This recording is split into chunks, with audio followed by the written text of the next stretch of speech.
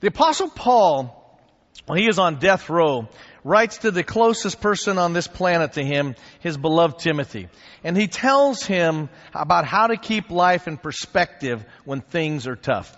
If you have your Bible, would you take it out and stand with me for the reading of God's Word and turn to 2 Timothy 2, page 966 in your pew Bible. 2 Timothy 2, verses 1 through 7.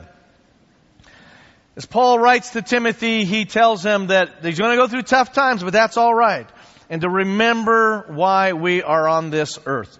If you're visiting, we read this together out loud as a sign of God's community.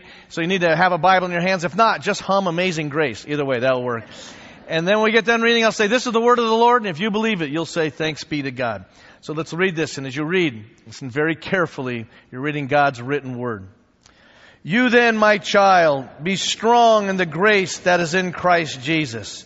And what you have heard from me through many witnesses, entrust to faithful people who will be able to reach others as well. Share in suffering like a good soldier of Christ Jesus. No one suffering in the army gets entangled in everyday affairs. The soldier's aim is to please the enlisting officer. In the case of an athlete, no one is crowned without competing according to the rules. It is the farmer who does the work who ought to have the first share of the crops. Think over what I say, for the Lord will give you understanding in all things. This is the word of the Lord. Heaven and earth will pass away, but those words will last forever. As we look at this series and we come to this 8th century, the question is, what about Christians and political power? It was Will Rogers who quipped, the difference between organized crime and the government is that one is organized. What about it when Christians enter into this world? As we said, as we're looking at the 8th century, and why study church history?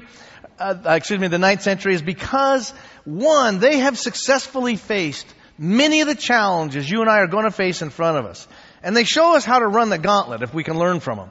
And second of all, as we hook together when minister with these other churches, like next week at St. Sophia's at the Greek Orthodox and as others, the more you know about their backgrounds, the more you can understand, that's why they do what they do. We're entering now the Dark Ages, as the Renaissance would later call this time. With the collapse of and the death of Charlemagne in the West and the Empress Irene in the East, what was left of the Carolingian Renaissance starts to break up. When the Roman Empire fell, we saw last week, the church found itself in a world that was brutal and totally tearing apart.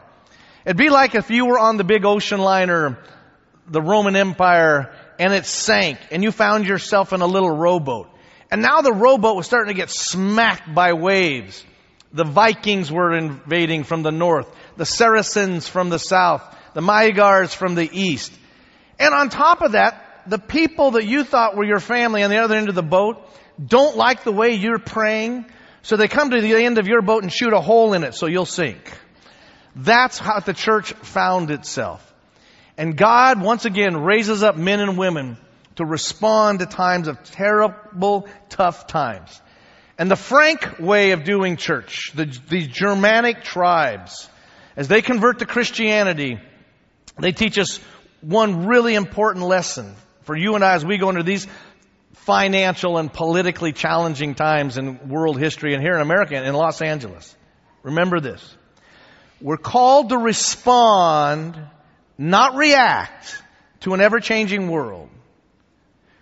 We are called to respond to an ever-changing world with the unchanging power of the love of Christ, not aligning ourselves with power brokers. And as society falls apart, we learn the church at its highest, when it learns to respond rather than just reacting, they are the ones that end up winning.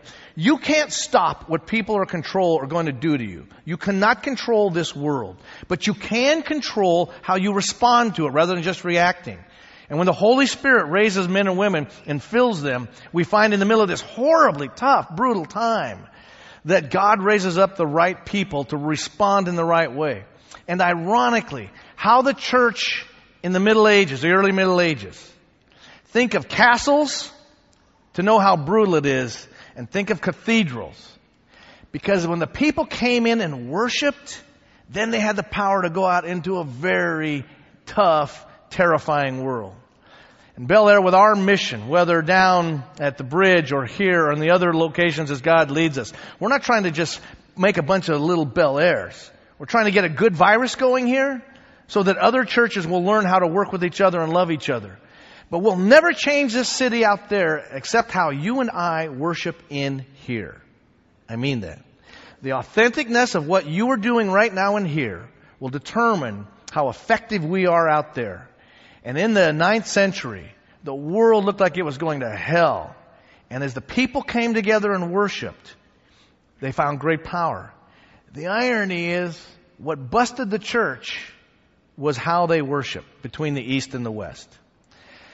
I have down here a picture of Jesus, which I painted this morning. No, that's not true. It's from Henry Hoffman in 1869. It's a beautiful picture. It's just entitled Jesus at 30, and trying to reflect who he is. I also have over here a crucifix, a statue of Jesus on the cross. I'm going to wear this to lunch. I don't know what it will do, but this was considered a teaching aid to the Western church because they were illiterate, and it showed them who they were. And another reason the West liked statues is it showed they weren't Muslim or Jew, because a Muslim or Jew would never have an image inside. The East said that is idolatry, because your people don't know what they're doing and they're ending up worshiping these carvings. And so instead, when we go down to St. Sophia's next week, you'll see all these icons, never three-dimensional. But the truth in the middle of all this toughness is it's out of their worship that we find God gives strength. Worship, a lot of times, I don't know if you know this or not, but some churches actually fight over the different kinds of music. Do you know that? And what's interesting in that is that when we go and we worship down at Faithful Central, I love the worship, the great throwdown black gospel. It is just so much fun. They do things like say, amen. And they teach us that, amen. And we teach them to, be quiet. A story of the little boy is taken to church for the first time with his Presbyterian father, and he's sitting in church and he goes, Dad, what's that? And he goes, shh, shh, shh, shh. And he's going, Dad, what's that? And he's looking around. And then he saw these names up on the front, and he said, Dad, who is that? And he said, those are the men who died in the service. And he said, which one, the 9 or the 11? And I would tell you, sometimes when you preach in a Presbyterian church, well, anyway, we'll move ahead.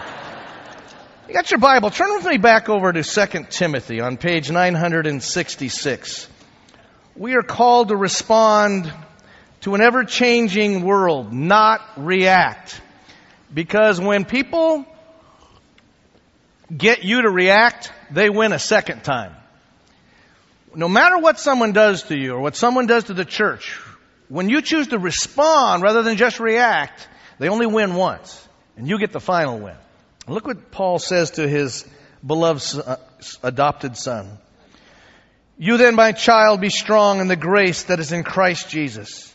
And what you have heard from me through many witnesses, entrust to faithful people who will be able to teach others as well. Now, pause. He is saying, Timothy. Now, Paul knows he's going to be executed. He won't be crucified as Peter already has been crucified. Paul won't be because he's a Roman citizen. And no Roman citizen can be crucified unless you ran away in battle or you tried to kill Caesar. So he will be beheaded. And he knows he's about ready to leave. And he's writing to Timothy saying, Timothy, stand strong in the grace of Christ. And you teach others. Remember what I taught you, Timothy? Now you teach others. That's why you're here. And there are a lot of us here sitting in this room right now. God is calling you to reach out and to be one of these leaders of these small groups. How are you going to learn until you learn by doing and by stepping up and saying, I want to take a leadership role in that. It doesn't mean you have to know everything. It doesn't mean you have to have it all together. Look at your pastors. It just means you're willing to say, Lord, I want to be used. And he's telling Timothy that. Then look what he says, verse 3. Share in suffering like a good soldier of Christ Jesus. No one serving in the army gets entangled in everyday affairs. The soldier's aim is to please the enlisting officer. Paul, as he's looking at the Roman guards guarding him, he's now in Rome. He's on death row. And he thought those Roman centurions, when Rome sent their soldiers around the world and they occupied lands, the soldiers didn't come and open up a business. They didn't try to be voted the most popular. They didn't try to change anything except that bit of soil they were responsible for, that 6 square feet, for the glory of Rome. You're not here on this planet to be voted the most popular. You have a higher calling. Your allegiance is to the one who enlisted you. The word ecclesia of Greek, called out from the crowd. You and I aren't here to be just control things and make life the way we go, or just to get wealth to enjoy it like it's some kind of extended vacation. We're here because we're called to love. Now here's what's interesting. The more you're attached to the eternal, the more you can transform the temporal. The more you remember that you belong to heaven as your citizenship, the more we can be good citizens here. But it's not about being whether you were rich or poor, whether you were in whatever station you were at. It's not about being Democrat or Republican. Though it's important that, vote. But you don't trust the people you vote in ultimately. If you do, good luck. You trust the kingmaker himself, God. Yes, you're called to organize and to work for issues you believe in, but you don't trust in your organization. You trust in the life giver, Christ. And that's what Paul is saying here. He says, in the case of an athlete, no one is crowned without competing according to the rules. It is the farmer who does the work who ought to have the first share of the crops. Think over what I say, for the Lord will give you understanding in all things. You know what's a mocked phrase today? It's not whether you win or lose, it's how you play the game. Is never said today without mocking it. But actually, it's so true.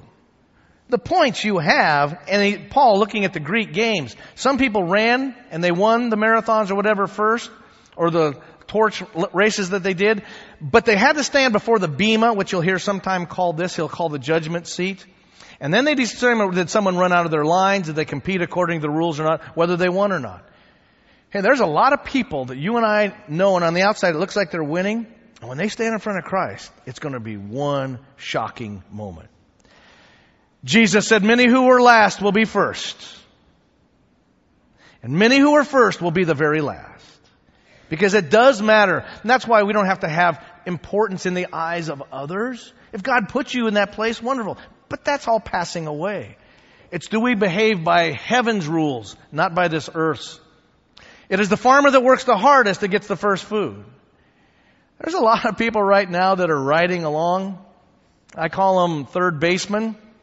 They were born on third and they think they hit a triple. But it's just because they were born into the lucky gene pool or born into the lucky situation of talent or whatever. And there's nothing the matter with that. But we got to get a perspective here. And Paul is telling Timothy to do that. When you look at the 9th century, which 9 centuries after Paul writes this, and remember how the church expands. With this map that we have of Christianity from the birth of Christ, and as it moves ahead, and it grows and it starts to move around the Mediterranean world, as Hinduism and Buddhism is there, and as the birth of Islam, of course, takes ahead and starts to explode on out. And like I said before, if you weren't here, the blue are the good guys. But as Islam raises its head and it starts to interact with the empire, as it moves along, that all of a sudden the empire of Rome falls apart. And what happens at that moment now is that they start to look to how to be connected. What's interesting is when the Vikings start to arrive and as they start to come down from the north, as you look at that all of a sudden a new invader comes, and an invader like they have not seen. Now, they have seen the Goths and the Visigoths and the Vandals. These Vikings are some wild boys. At St. Andrews, if you've ever been there, when I was studying, if you look at the sands, it's right by the golf course there. When the first monks came out to meet the first Viking invaders to tell them the good news, the Vikings greeting them, lined up all the priests, cut their heads off, and make a pyramid out of their skulls. That's how they say hello. And these, at this time, so all of a sudden society falls apart. And what happens in the middle of that is there's this reconnecting, the beginning of feudalism. Feudalism is when you're no longer loyal to Rome. There's no empire. The person that has money, and money only came from landowners, because there's no manufacturing, there's no trade really going on. It's people that had the land. Rome had these communal farms. Now it's just those who own it. And what happens is there's three different classes of people. There are the nobles who own the land. There are the peasants who work the land, or the serfs. There are the clergy who teach and give meaning to life. The nobles who own the land, most of them were illiterate. They studied for one thing: battle. This is the days of the knights in shining armor. And they made a deal with you. When these raiding Vikings came in, when the Saracens or the Magyars, who rode out to face them in battle? You went running into the walls of the castle to be protected. They went riding out to die to protect you. In fact, because they only studied about battle and they were illiterate, that in the boring times they came up with these tournaments of jousting and fighting to entertain themselves. If you were a peasant, if you were a serf, and you worked for this plot of land because it couldn't be traded and sold, you had protection, but you had to give over probably around half of what you grew, and you lived off the other. The clergy were the only ones that had access to knowledge. What if in Los Angeles, the only people that had a computer or knew how to work it were pastors? Society would end. No, I'm just kidding about it. But what if we were the only ones that had access to that? Well, they had access to reading, and to, particularly for the scriptures and for teaching, and they gave meaning. And in the Middle Ages, the clergy could be in three classes, professionals. You were a doctor or a lawyer or a priest. Something that they did for you, you couldn't do for yourself. By the way, in the Middle Ages, how they handled a disease, they either used potions, or they burned it, or they cut it. Today we have chemotherapy, radiation, and surgery. Very similar to the same. Or a lawyer would be there to read and to defend your rights, what somebody was trying to do. And the clergy were the ones there to help give meaning to life, and to be able to explain to you what life was about. And as they came together in worship, and people were dying, like I said, at this time, the bubonic plague hit Europe in different forms 10 different times within 800 years. The worst being in the 13th century, which 1 out of 3 people in here would die.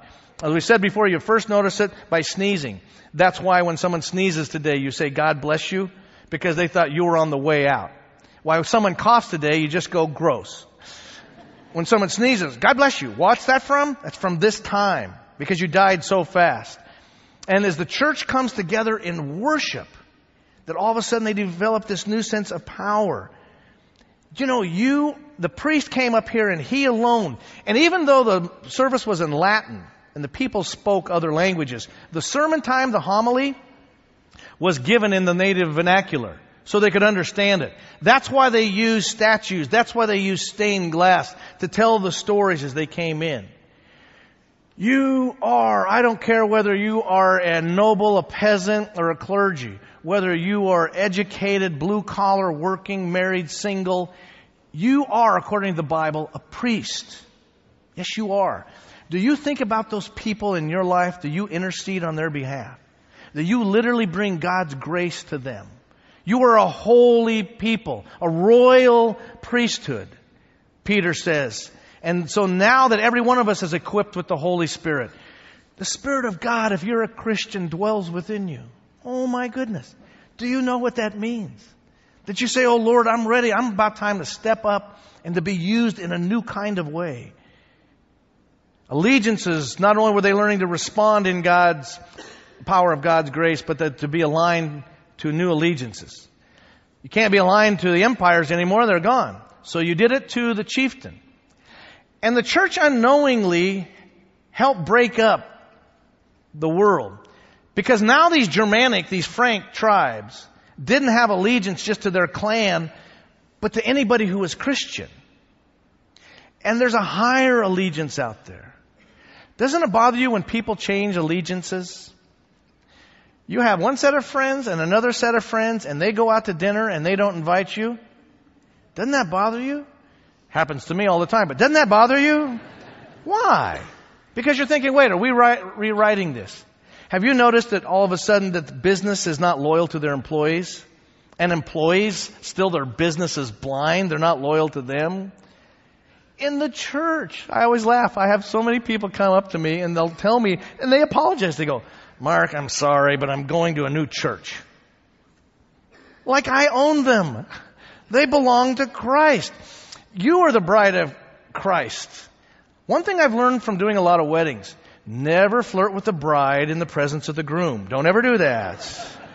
And Christ thinks that you belong to Him. I tell you, different teams, same jerseys, go somewhere you can fit. Now, most Christians, though, leave churches because we don't like this thing called accountability. We don't like people getting too close to us and getting into our stuff. And so we can go and continue to be anonymous. That's why it's so important. You only submit to people you trust. And when you have a group of people that you know and trust, you're willing to say, hey, keep me in line. And as the church continues to move and as they continue to be invaded, God raises up people. Two brothers in particular, God raised up. Cyril and Methodius of Thessalonica. Aren't they party animals? These guys were raised, and as these invading Vikings, as well as the Magyars were coming along, they learned Hebrew so they could go evangelize the Jews, which right now the church didn't care about. They learned Arabic so they could go interact with the Muslims that were invading. And they went and these invading Slavs, S-L-A-V means the word, were illiterate. They had no alphabet. This guy, Cyril, sits down and creates the first alphabet for them, is why all of your Russian and Slavic friends use the Cyrillic alphabet. It's from this guy. He will eat some bad meat, be poisoned and die, and I think his last journal was, never eat meat that's green. No, I don't know if it said that or not, but as he dies, his brother takes over. And as he moves ahead as Methodius, he goes and preaches to the Germanic. But he believes in not having statues, but he believes in having just icons. And so this German king throws him in a hole in the ground for 3 years. And finally the Pope intercedes on his behalf and he gets loose and he tells the good news of Christ until his death. But what really busted the East and the West in 3 centuries was a fight over the word phililiquy. You got your Bible, one last passage. Turn with me over to John, the 15th chapter, page 878 in your Pew Bible. And it's a debate over who sent the Holy Spirit and how does Jesus relate to the Father. The word phililiquy, the Latin meaning is from the Son. See verse 26 and 27? This literally split an empire. Let's read this together out loud. When the advocate comes, whom I will send to you from the Father, the Spirit of truth who comes from the Father, He will testify on my behalf. You also are to testify because you have been with me from the beginning. Who sends the Spirit? Jesus said, I will send the Spirit, but here He says, who proceeds from the Father. The East said that the Holy Spirit, He came from the Father, because the Son is different than the Father, though they're both divine. The West said the Holy Spirit comes from the Spirit, or from the Son and the Father. He's the relationship between the two, but He has will and desire. One God, 3 persons. We can't understand it, but we can embrace it. And the East went, you guys speak a bad language. The East spoke Greek, they spoke Latin. The West said, you don't even know how to understand the Trinity. The East said, you worship statues. And they said, all right, we're out of here in the 11th century. There are times that you and I need, of course, to be friends to everybody. Always being friends to people, no matter what they think or believe. To love them. God loves the just and the unjust. God loves the smart and the dumb. God loves the faithful and the unfaithful. But there will come a time when we don't align ourselves with something that is going against the gospel of Christ. But how often we leave churches fall so short of that level of issue. It's unbelievable. I know more people that choose not to go worship at some church because the pastor said something, or they play the wrong music, or they don't have the right Sunday school curriculum, or whatever it is, or they don't have parking. Well, that's a serious thing. No matter what it is, learning to commit to each other is how we grow. Because as you come here, the smartest thing you do is we learn how to worship together. Now, do you need good theology? Yes. When Yitzhak got up with Yo-Yo Ma to play for the inauguration, are they incredible musicians? If you would have given them a kazoo and an auto harp, I don't care how good they are, it would have been a little less. And if the only theology you've got is Jesus loves me, this I know, rather than knowing this word and the deep things of theology, you're going to miss the glory and the wonder of who God is as you go through this life. But remember, it's all about your heart as you sit in here, not your head. Why did you get up this morning and get dressed and come here? Some of you are probably really wondering. I don't know, Mark. Go ahead. Because you're smart. You can worship God anywhere. When we were going to seminary, we were studying to love God, so we didn't go to a church a lot. We worshiped at St. Mattress. Just sleep in, But I want to tell you, it makes a difference. When you get up and you get dressed and you come here to worship the Lord, something you can do anywhere, it touches God and it changes you. Remember this about worship. You become what you worship, and you follow what you proclaim. You are a worshiper. I don't know what you worship, but you will become like the thing that is the most important in your life. And when Christ is the most important thing and you worship Him, you become like that. And by getting up and coming here, it touches God. When I give Carolyn roses for no reason, I remember this both times. Well, she can go out and look at roses anywhere. What's up is that? Because it says something. And when you get up and you make the effort to say, I'm going to go worship the Lord, it says something and it changes you. Because when I give her roses or I'm nice to her, all of a sudden, I'm a pretty cool guy. You notice when you express something that you intensify the feeling? When you're feeling love and you say, I love you, you feel more love at that moment.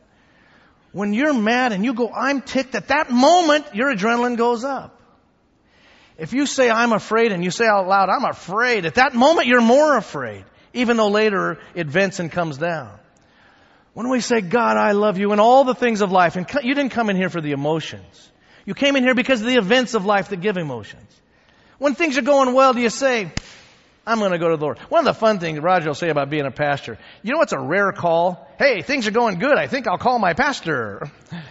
You don't hear that a lot. When things are going wrong, you do. But when you come in here as David, he got so excited he danced naked before the ark. That's getting a little carried away in worship. In tough times, you don't have to feel like you have a lot of affection for God.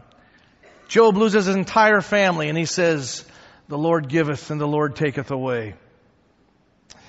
And I believe through clenched teeth, he said, blessed be the name of the Lord. I don't get it, but I trust Him.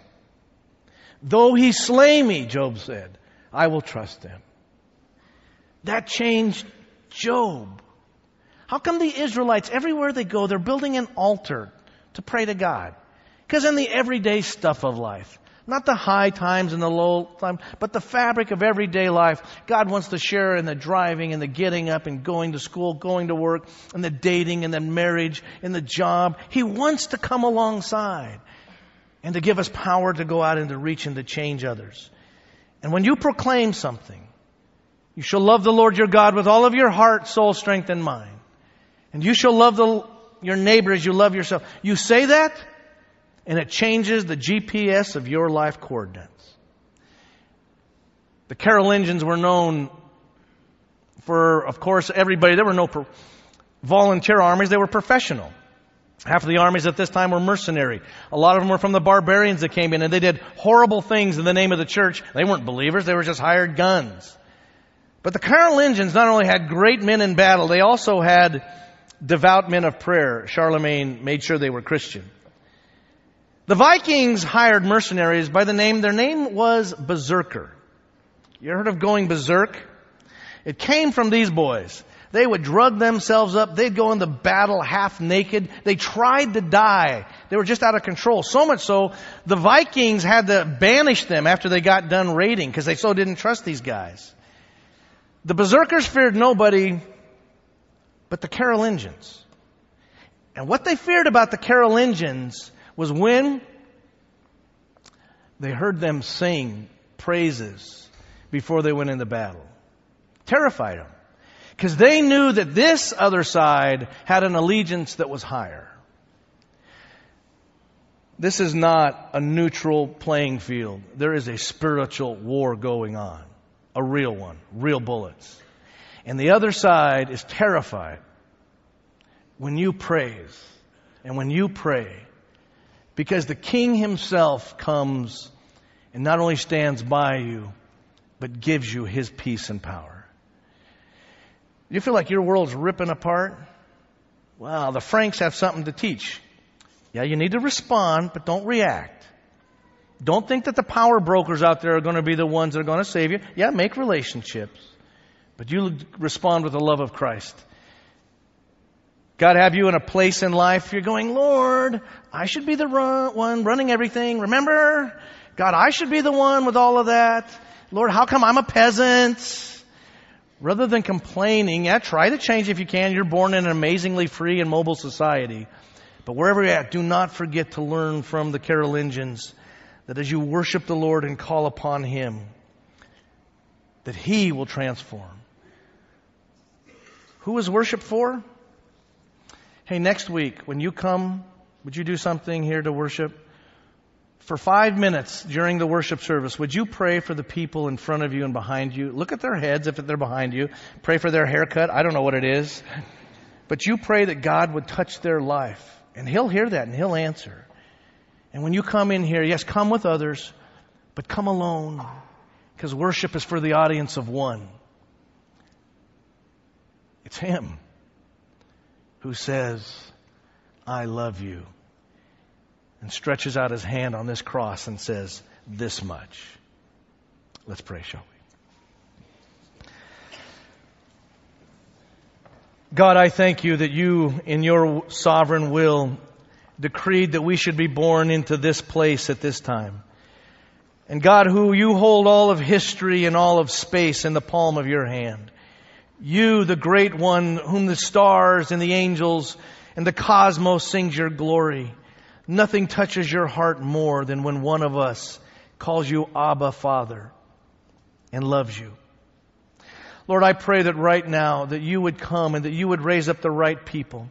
Thank You, Lord, as we form new groups and as groups change people and as we move around, as we come around Your Word, that God, You would raise up the right leaders to come and to love and to guide. Thank You, Lord, for our brothers and sisters downtown as well as here at Bel Air and around this city. And Lord, as we try to make this the greatest city for Your Son, we trust and give it to You. So we thank You, Lord. We thank You. Take our praise, take our offerings, take our lives. For the glory of Christ we pray. Amen.